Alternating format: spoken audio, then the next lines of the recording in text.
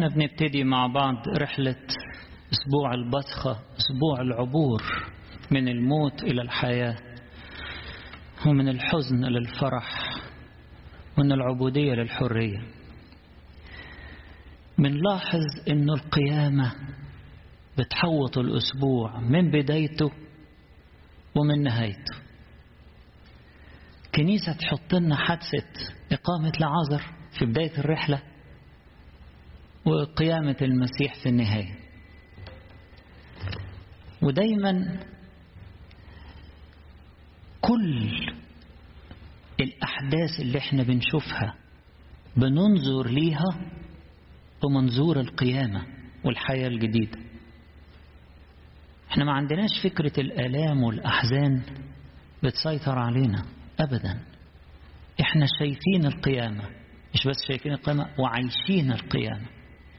المسيح حي فينا وقال لنا كده: أنا حي فأنتم ستحيون. فاحنا أحياء بيه، أحيا لا أنا بل الإيه؟ المسيح يحيا فيا. عشان كده مع أن حادثة إقامة لعازر تاريخيا حصلت شوية قبل يمكن 3 شهور ولا حاجة من أحداث أسبوع البصخة والأسبوع الأخير في حياة المسيح، لكن الكنيسة واخدة الحدث حطه لنا في المقدمة في بداية الأسبوع. النهاردة نسميه سبت لعازر. ده إيه؟ ده يقول فيه السيد المسيح: أنا هو القيامة والحياة، من آمن بي ولو مات فسيحيا، ومن كان حيا وآمن بي فلن يرى الموت إلى الأبد. إزاي هيموت والحياة فيه؟ إزاي هيموت وهو مرتبط بالحياة؟ اللي بيرتبط بكلمة ربنا بيرتبط بالحياة لا يموت. اللي بيرتبط بالمسيح بيرتبط بالحياة لا يغلبه الموت. وبعدين نعدي الأيام اللي فيها آلام وصعوبات، بس عندنا ثقة في الحياة الرابضة فينا الساكنة فينا، عينينا على المسيح القائم الحي اللي بيحيينا. فالكنيسة تحوط لنا كده أسبوع البصخة بين الحدثين دول، إقامة لعازر وقيامة المسيح، عشان تقول لنا: اوعوا تقلقوا من الصعوبات، اوعوا تقلقوا من الآلام، اوعوا تقلقوا من الأحزان، اوعوا تفقدوا رجائكم. الحياة بتاعتنا بين النقطتين دول على فكرة. متنا وقمنا مع المسيح في المعمودية، وحنغادر هذا العالم وننطلق إلى حضن المسيح، وحياتنا بين الاثنين دول. فطول ما احنا ماشيين في الحياة احنا قمنا مع المسيح، الموت ما يغلبناش. مفيش يأس، مفيش فقدان للرجاء أبدا. من مسيح حي فينا، هيرفعنا فوق كل المتاعب والآلام. ساعات المشاكل تتراكم على الإنسان لدرجة يبقى مش عارف يرفع راسه. أول ما يفتح الإنجيل وياخد كلمة ربنا ويدخلها جواه كده ويعيش بيها، يبص يلاقي كلمة ربنا أحيته، رفعته فوق الآلام، رفعته فوق كل الدوشة دي، ويتعذب حب المسيح ويفرح بيه. فالكنيسة حطنا الحدثين دول يحوطولنا الأسبوع بكل أحداثه القاسية على السيد المسيح وعلى أولاده. الملاحظ طبعا أن المسيح جاي يملك، جاي يخلص، جاي يحيي ويفرح القلوب. لما جه علشان لعازر قالوا له: يا خسارة أنت تأخرت. قال لهم: لا لا لا، سيقوم أخوك. قالت له: أنا عارفة هيقوم في اليوم الأخير. قال لها: لا، أنا ما أقصدش اليوم الأخير. اللي آمن بيا هياخد القيامة جواه، لأن أنا هو القيامة والحياة. الحقيقة الإنجيلين بتوع عشية وباكر حد الشعانين ما عايز أركز عليهم النهاردة. إنجيل عشية زي ما احنا سمعنا، مريم أخت لعازر حاسة بحب المسيح، حاسة بالدين الكبير والمعروف الكبير اللي المسيح عمله مع أخوها، فبتسكب طيب غالي على رجلين المسيح. يعني زي طيب ده زي مرتب سنة، زي الدخل بتاعنا في سنة. بيتحط تحت رجلين المسيح وعلى رجلين المسيح، قيمة كبيرة. في ناس ما تقدرهاش بس المسيح بيقدرها. المسيح بيقدرها قوي، لأن هي حست بالقوة اللي خدتها من ربنا، حست بالحياة اللي وهبها للعازر وليهم، لأن هم كانوا في حالة الموت كمان. يعني هم لما يموت أخوهم هو العائل يمكن بتاعهم، فبالنسبة لهم هيبقى إيه؟ يبقى هم يعني في حالة الموت، لكن السيد المسيح وهبهم حياة. فهي والعازر كان حاضر، لدرجة ان الناس كانت بتيجي تتفرج على العازر، مجرد تشوف الراجل ده كان في القبر 4 أيام لحد لما نتن. حاجة عجيبة جدا. وبعدين شايفين قد ايه الناس فرحانة ومبتهجة. ده المنظر بتاع العشية، منظر باكر. قصة زكا كنيسة تحط لنا الإصحاح 19 من إنجيل لوقا اللي مذكور فيه قصة زكا، هو ده اللي يتقرأ في باكر. وربنا بيقول له أسرع وانزل، مفيش وقت، خلاص ساعة الصفر تقترب، الحق، أنا جاي لك مخصوص. جاي له ليه يا رب؟ قال أنا ابن الإنسان قد أتى لكي يطلب ويخلص ما قد هلك. أنا جاي أخلص اللي مش بس اللي ميتين في القبور، لا، اللي ميتين في العالم، في محبة المال، في الطمع في الدنيا، في ملاهي العالم، في مشغوليات العالم. أنا جاي أخلص. وفعلا زكا اتغير تمام. فعندنا شخصيتين في عشية وفي باكر اتمتعوا بالحياة الجديدة في المسيح ومن المسيح، زكا والعازر. دول شخصيتين بتوع باكر وعشية. خلي القداس للقداس بكرة. فدول اللي اتمتعوا بالحياة الجديدة اللي المسيح جاي يقدمها لنا. واللي يتمتع بالحياة الجديدة بيبتدي حياته تتغير، ويبتدي يظهر فيه ملامح انه اتملى بحب المسيح. احنا بنؤمن بيه صح، لكن الإيمان مش كفاية من غير حب، لأن الشياطين بيؤمنوا، وزي ما بيقول القديس يعقوب الشياطين يؤمنون ويقشعرون، بس ما عندهمش حب. الشياطين ما يعرفوش الحب، كل حياتهم كراهية وكل كيانهم كراهية. لكن لازم الإيمان يبقى مخلوط بالحب. فاللي بيدوق المسيح بيدوق حبه. والنموذج الجميل بتاعنا اللي احنا شايفينه دلوقتي مثلا في مريم أخت العازر أو في زكا، لما محبة المسيح ملكت على قلبه ساب كل حاجة. الفلوس اللي بيجمع فيها بقاله سنين وزعها على المحتاجين وعلى الفقراء وقال أنا اللي أنا ظلمت أرد له 4 أضعاف، ونص أموالي، يعني ده اللي فاضل بقى، نص أموالي للمساكين. إيه ده؟ لأن حب المسيح غناه. مريم كده. دول ناس ساكنين في بيت عنيا. بيت عنيا قرية صغيرة معناها بيت العناء، يعني ناس غلابة، يعني مش ناس مثلا عندهم قصر في أورشليم ولا حاجة. دول غلابة. و300 دينار دول يعني يعيشوهم سنة. انتي بتقدمي حاجة، ده أكيد ده مش يعني انتي مش غنية للدرجة بترمي حاجة مستغنية عنها. ده حاجة كبيرة قوي قوي قوي، ده دخل سنة كاملة وتقدميه تحت رجلين المسيح. الحب بيظهر كده.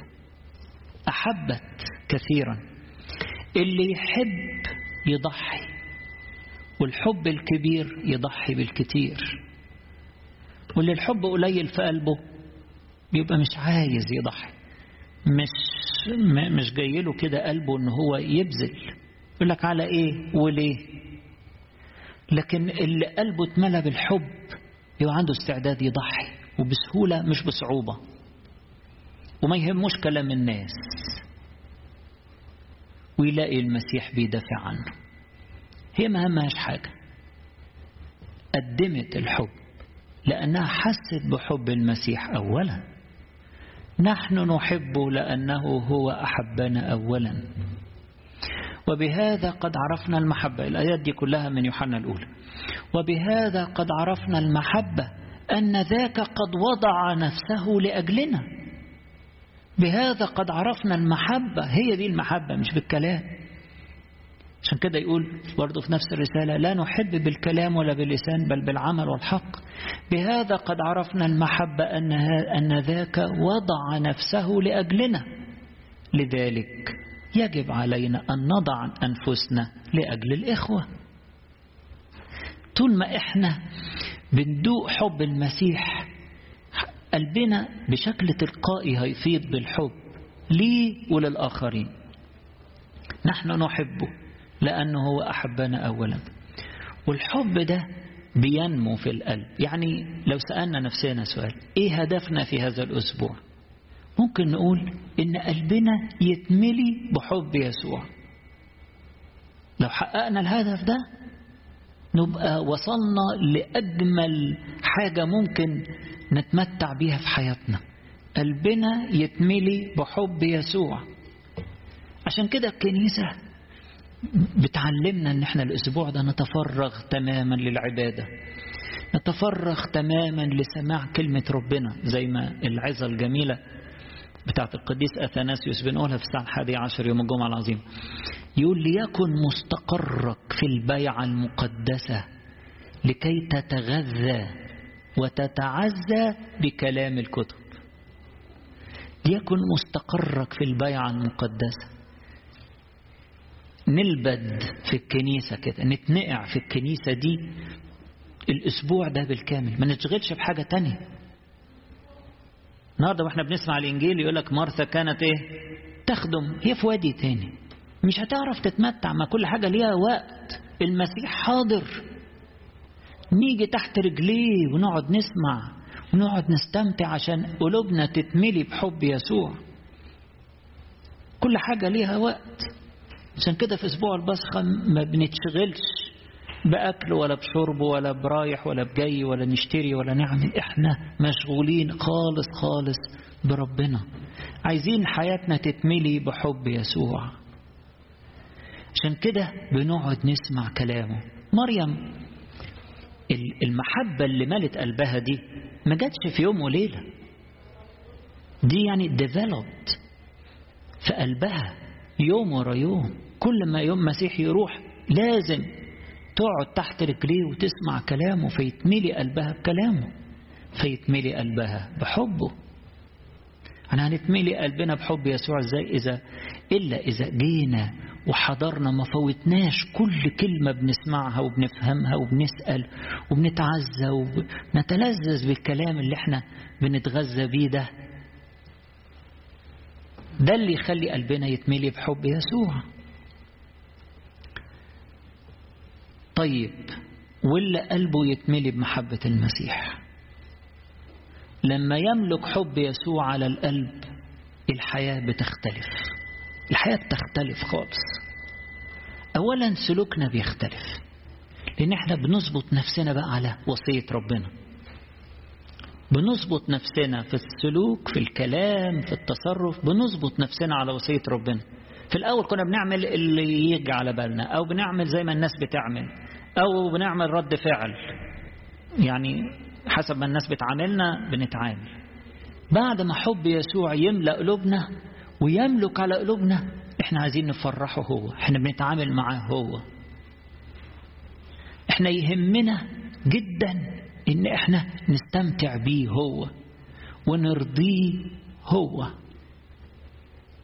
حياتنا بتختلف، بنظبط حياتنا عليه، أولوياتنا بتتغير لأن هو بياخد الأولوية.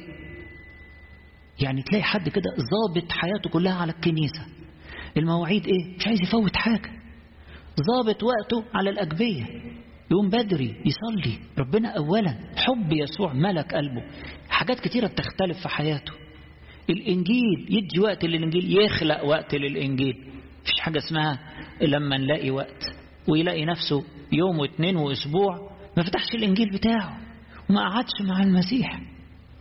لا، اللي محبة يسوع بتملأ قلبه وبتملك على قلبه حياته بتختلف، حاجات كتيرة في حياته بتختلف، أولويات بتتظبط، بنظبط حياتنا على وصيته، بنظبط حياتنا على خدمته، بنظبط حياتنا على العبادة وعلى الشركة معاه. حياتنا كلها بتتغير، غير محبة المسيح هامشية في حياته. هنبقى نروح، هو النهاردة ايه، تلاقيه حاطط يعني هو لازم الواحد يحضر من الأول، معلش ما الأيام جاية كتير، مش مهم النهاردة، ولازم أحضر كذا ولازم يحصل كذا. تلاقي الحب يسوع ملك على قلبه مش عايز يفوت ثانية، يزعل لفوتت منه حاجة ويحاول يقراها ويحاول يشوفها، لأنه حب يسوع ملك على قلبه. ولو في فرصة للخدمة، لو في فرصة لعمل محبة يجري، في حين الإنسان قبل كده بيبقى يعني بيعمل على راحته، وبعدين يعني ما نزودهاش كتير قوي، والكنيسة مزودها. الكنيسة القبطية دي فيها يعني وقت الصلاة طويل قوي وحاجات كبيرة قوي. ده يا عيني واحد بيتفرج من بره، ده ما دقش من جوه. طبعا من بره لو شاف الجدول بتاع الكنيسة القبطية وشاف جدول بتاع أي كنيسة تانية يقول لا مش معقول، ده انتوا 10 أضعاف. فعلا 10 أضعاف. الكنيسة القبطية مميزة في الأسبوع ده، ما فيش حاجة زيها ولا العشر، حتى أقل من العشر، من ناحية الوقت ومن ناحية الغنى اللي فيها. بصراحة مع محبتنا واحترامنا للكل، لكن ايه اللي بيبص من بره يقول ايه ده بيبص من بره.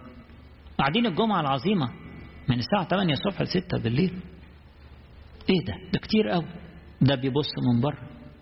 لكن اللي حب يسوع ملك على قلبه حاجة تانية خالص. تلاقيه جاي من قبل 8 ومركز في كل كلمة ومحضر نفسه عشان يشبع بحب يسوع، ومش عايز اليوم يخلص، وهكذا كل المناسبات وكل الصلوات وكل القداسات مش عايز، لأنه بيدوق من جوه، بيشبع من جوه. اللي بيتفرج من بره مش فاهم حاجة، بالعكس ممكن يستنكر، زي يهوذا ده بيستنكر ان هي ترمي الطيب ده. ايه ده؟ لماذا هذا الاتلاف؟ ايه 5 ساعات بتعملوا فيها ايه؟ بيستنكر من بره، في حين اللي جوه شبعانين وفرحانين ومتعزيين وعايزين يدوا اكتر. لو يطولوا يدوا ليسوع اكتر هيدوا اكتر، لانه هو يستاهل كل حاجة، يستاهل حياتنا كلها. حب يسوع لما يملك على القلب بقول لكم كل حاجة بتتغير، نظرتنا بتتغير، سلوكياتنا بتتغير. احنا عايزين نشوف مريم دي، عايزين نعرف سرها. الست دي ازاي حب يسوع كده ملك على قلبها انها تقدم حبها في شكل الطيب الجميل ده الغالي جدا جدا، اللي بقول لكم هيعيشهم سنة كاملة. وازاي هي بتقدمه بكل فرح وبكل خشوع، وبينتقدوها وبيبهدلوها، ما همهاش حاجة. السيد المسيح حاسس بحبها، هي متمتعة. تقولي طب ما يسوع بيحب الناس كلها، صح، لكن في حد بيرسل وفي حد بيستقبل. يحب الناس كلها فهو بيرسل. طيب احنا بنستقبل يعني قد ايه؟ يعني في واحد جايب كاس صغير كده بيستقبل بيه، في واحد جايب كوباية كبيرة، في واحد جايب إناء ضخم، في واحد جايب أقصى ما عنده علشان يستقبل. مين اللي هيتملى بحب يسوع أكتر؟ وضحت؟ هو بيحب الكل، لكن مش الكل مستمتعين بحبه، لأنه ما بيدولوش غير فتفوتة، بيدوله وعاء قد كده، يقولوا له كفاية دقيقتين في اليوم. هو ده الوعاء اللي بيحط، ويا ريت حتى بنلحق. ده زي كده اللي بيكلفت حاجة واجب، غير اللي بيقف مع ربنا وبيقعد مع الإنجيل وبيستمتع، بيحط كده كل حياته كإناء بيستقبل بيه محبة المسيح. تفرق من واحد بيقرأ الإنجيل قراية جرايد كده بسرعة على سبيل البركة، واحد تاني بيقعد مع الإنجيل ويقرأ ويكتب ويخطط ويقرأ الفوت نوتس اللي موجودة في لو عنده إنجيل كده بشواهد ويقعد يكتب حاجات حلوة، ويلاقي آية كده يقف عندها يقول طب ما أقرأ فيها حاجة، طب ما أطلع كده الآية دي لفتت نظري، طب دي معناها إيه، ويقرأ ويطلع. النهارده الموارد بتاعتنا كلها مفتوحة، يعني كل نقدر نسمع ونشوف ونقرأ من كل الاتجاهات تحت إيدينا. فالواحد كده يبدي يستقبل كويس، يوسع قلبه علشان ياخد ويتملي بحب يسوع، عشان حب يسوع يملك على قلبه. فعايز أأكد إن اللي حب يسوع بيملك على قلبه حياته بتتغير. عندنا النموذج بتاع زكا والنموذج بتاع مريم أخت لعازر، إزاي اتملت حياتهم بحب يسوع، فاستغنوا عن الدنيا كلها وتابعوا يسوع وقدموا له كل حياتهم، قدموا له حياتهم في عبادة نقية يشار لها بالطيب الغالي، سكبت كل حياتها وسكبت عبادتها. وأيضا زكا قدم كل ما عنده في خدمة الناس والمحتاجين. الأسبوع ده مش عايزينه يفوت علينا زي كل أسبوع زي كل سنة، عايزين هدفنا نتملي بحب يسوع ويملك على قلوبنا وتتغير حياتنا، ياخد الأولوية وياخد بالنسبة لنا، يبقى هو المالك على فكرنا وعلى قلبنا، ونشبع بحبه ما نفوتش أي فرصة إلا إن احنا نستفيد بيها، ان احنا نتملي من محبته. له كل المجد والكرامة إلى الأبد آمين. سلام للعذراء